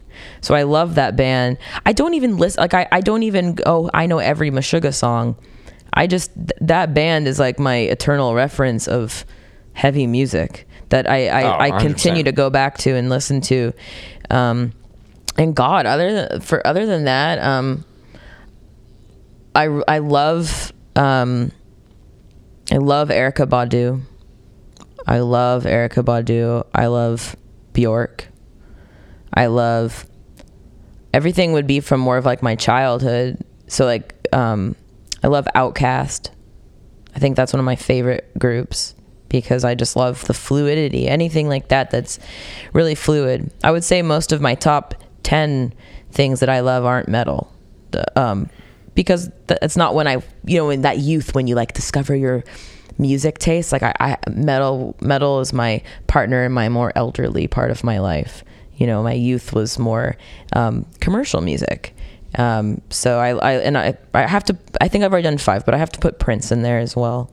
I think Prince is, other than Beyonce, I think Prince is like my favorite artist. It's always like technical ability mixed with unique song structure that I just love. And I love like stream of consciousness vocals where they're just like, it's okay if it doesn't keep returning back to the original intent of the song. So I love Prince. I think like 1999, like Purple Rain's like one of the best. I just had the weirdest deja vu. It was really strange. Dude, I have that every day now. I keep my life is so weird. like being in this weird, like I'm reading all this stuff about my life, but my real life is me just sitting around not doing anything. Vanilla Sky. That's how I feel. Yeah. Like, I just had the weirdest deja vu. You telling me about Prince, and then it was like at the same time I was experiencing this conversation somewhere else. It was really weird. Probably because there's been several drunk women in your life that have cornered you being like, I love Prince. No. He speaks to me raspberry beret. You were telling me and we were on FaceTime, but also I was in a different place. Like a weird linear time. You probably were at a show in the UK one day when I used to tour, and then I just started probably drunkenly telling this guy that I love Prince, and then you were like, I gotta get out of here. It was probably me. So I FaceTimed someone else, and then that's why it... Oh, okay, we got it. So do you have the time for me to spread the good word about Prince? About Prince. Is that your English accent? That's quite good. My English accent is more like, okay, Michael's parents are British. Michael's dad's from Manchester. Hey. Michael's dad's from Manchester and his mom's from Yorkshire. And so... Ooh, but northern. Couple of northerners. But Barry is Michael's dad, and my accent is like pure fake news. Like we just make him sound like that. He's like, that's not how I sound. But we always go, oh, like a fucking butler. I can't believe you done this. I can't believe it, man. I can't. It's terrible. No, like our joke with Barry is like, if I was like, Barry, we're gonna be on the cover of this magazine, he'd be like, is that a digital cover? Is that print, mate? Yeah. All right. It's funny because. Yeah. There's no way someone from Manchester is going to sound like that. You are doing fucking the worst. Russell Brand in Get Him to the Greek. I know. That's what you're doing. So he has to just very patiently listen to me do my horrible accent. And then he's just like, that is absolutely not what we sound like at all. But and Michael's mom, I just go, oh, it's lovely. That's absolutely lovely. Oh, isn't it lovely? And she's like, again, you've known me for 10 years. And that is not what I sound like, and it's very offensive. Yorkshire. But I bet they're excited for Leeds though, because they'll be massive for them. They're so excited. Having a kid playing Leeds Festival or Reading and Leeds is like. I hope they can come. The biggest thing, like from the city. If you're in any of those northern cities, or if you're in Reading or London, when you're growing up, and your parents are probably. When you've grown up and you've left house and your parents are like, yes, they're still doing the music. Oh, have they played Reading and Leeds? Yeah. They'll be doing that next. And now it's like, well, actually, yes. Well, like we always have the cheeky British digs all the time. So I'm sure Barry's going to be like, oh, it's on the It's on the little stage, is it? I didn't realize there was a little stage. That's what he's going to say. And I'd be like, Barry, funny. Pipe down. But I really hope they can come. They are half vaccinated, so hopefully they can get their vaccinations. And then they live in Canada, but they're British. And then I'd love for them to be able to come over. Okay. But if they can't come, the rest of Michael's family that still all lives in the UK, they can come rock out with us. But I sure hope they can come. There's nothing cooler than your family watching you play, which I haven't experienced very much. My mum, actually, at Reading Festival, the first time I ever played Reading Festival, we had a bottle of Jack Daniels on the rider. My mum and dad drank the whole thing. Oh, hell yeah. My mum came onto the stage while we were playing at Reading Festival in front of the drum riser and took a video of me and then walked back off the stage. And I lost it while I was playing. I was like, this is absolutely the funniest thing on fucking earth. Oh. And then afterwards, I was like, what were you doing? She was like, I just came on stage to take a wee picture. My mum's Scottish. And then I was like, we were playing a song. Like, it's fine, but... it was when I was in BWP. Oh, Louis was on stage. Yeah, Louis was singing. Well, Nick was there. Nick was playing guitar. You were the only person who was not in the band that came onto the stage. It was so fucking funny. Man, I love that. That's so cool. There's so many parents that no matter what their kid does, they just never understand it because it's not the type of music they like, and therefore they think they can't comprehend that there's like this whole ecosystem that they're not a part of that also loves that music. And so it's been so cool getting to watch my parents and Michael's parents start to kind of discover this music and learn all about all the other bands. So, like I'm sure Barry, he'll probably listen to this and then he will educate himself on the bands that you've been in to learn a little bit more about you. So I don't know if you have any messages for Barry Stringer. Barry Stringer, just listen to the two latest Stray from the Path albums. I wasn't on the other ones, so they don't count. Good. I'll make sure that he only listens to the Craig years. Thank you. Yeah. Everyone should really. So yeah, it's cool. Honest. It's cool getting when the parents start to be very open to all that other type of music that they've never heard before, just to kind of get to know your band more, Josh from Architects and Silosis. So Josh's dad is a fucking legend, but when Silosis started getting bigger, he started buying the metal magazines that came with Silosis, and then his dad got super into like brutal death metal. That's so cool. His dad, who's like fucking 60s, maybe even fucking 70 by now, was like, Josh, have you heard the new? And it'd be like, I can't even remember. He would just suddenly Josh didn't even realise his dad was buying these magazines because Silosis were in it, but then he was like listening to the CDs that would come with it, and he'd be like, Josh, I've just picked up the new Psychroptic album. What do you think? Oh my God. Like, what the fuck? My dad, and it was like real technical, brutal death metal. My dad's like that too. Like he last year, I remember my dad, he started really researching all these bands that are in this genre. And he was like, all right, here's who I think. He's like, you know who the poppin' band is right now? Polaris.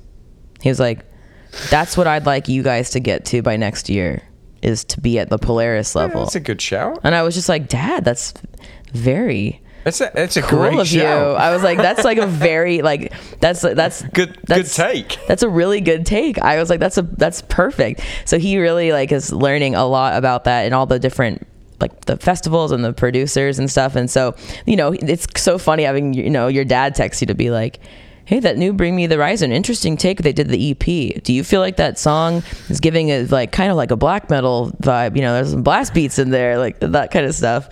That's so funny. Yeah, the parents, they're still, you can teach the old dogs new tricks. I love it. All right, I'm enjoying this, but I'm so hungry. I told you I was gonna keep you going. I have to go off for a lunch. We started early. I have to go to a lunch now.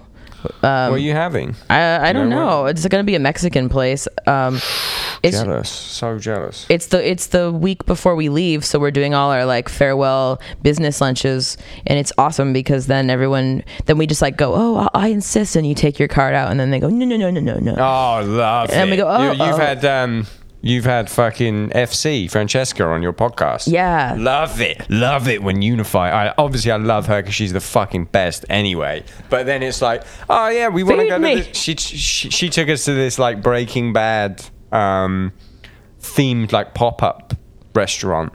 And it was fucking amazing. And it was like Breaking Bad cocktails. But then at the end, FC's like, nah, Label's got this. Like, oh, I couldn't love you anymore. And then you drop that as well. Yeah, well, everything's so inexpensive here. We keep trying to like treat the nice people on our team. And we think that we're like doing some really amazing favor. And then we get the check and it's like $60. So we're just, we're like, we were trying to impress everyone. But we keep forgetting that everything is so inexpensive here compared to where we live. So we haven't figured out the big fancy thing to impress our team. But if they want to keep buying us snacks, I'm good. It's fine. Get the snacks done. This has been amazing. Send me your file. Okay. Tell me when I can release it. All right. Tell me what I can do. I will. I'll see you at Reading Festival. Yeah. With Post Malone. Well, just get them ready. Just be like, hey, wouldn't it be so cool if like there was this girl with blue hair and she was like yelling and screaming and then rocking and then also singing, and then he'll be like, yeah, Craig, let's go. And you're like, it's happening right now. Cool. Let's leave let's fly there in the helicopter. I mean, I don't think I'm on that terms with him, but I could try and make it happen. Well, if you're not, let me know, because then I can confront him in person and I can be like, Craig sends his regards and like, Oh, fuck! What was that? Acid? That's fucking wow! You're coming in hot there. Right. Anything for controversy. That's it. Spiritbox. Fucking some serious fucking allegations in 2021 of attacks on Post Malone. I'm going before either one of us gets cancelled. Thank you. Have a lovely day. It was really nice to get to meet you in real life, kind of real life, Craig. We really love everything you're doing, and we quote you all the time. Anytime I'm happy. What do you mean quote?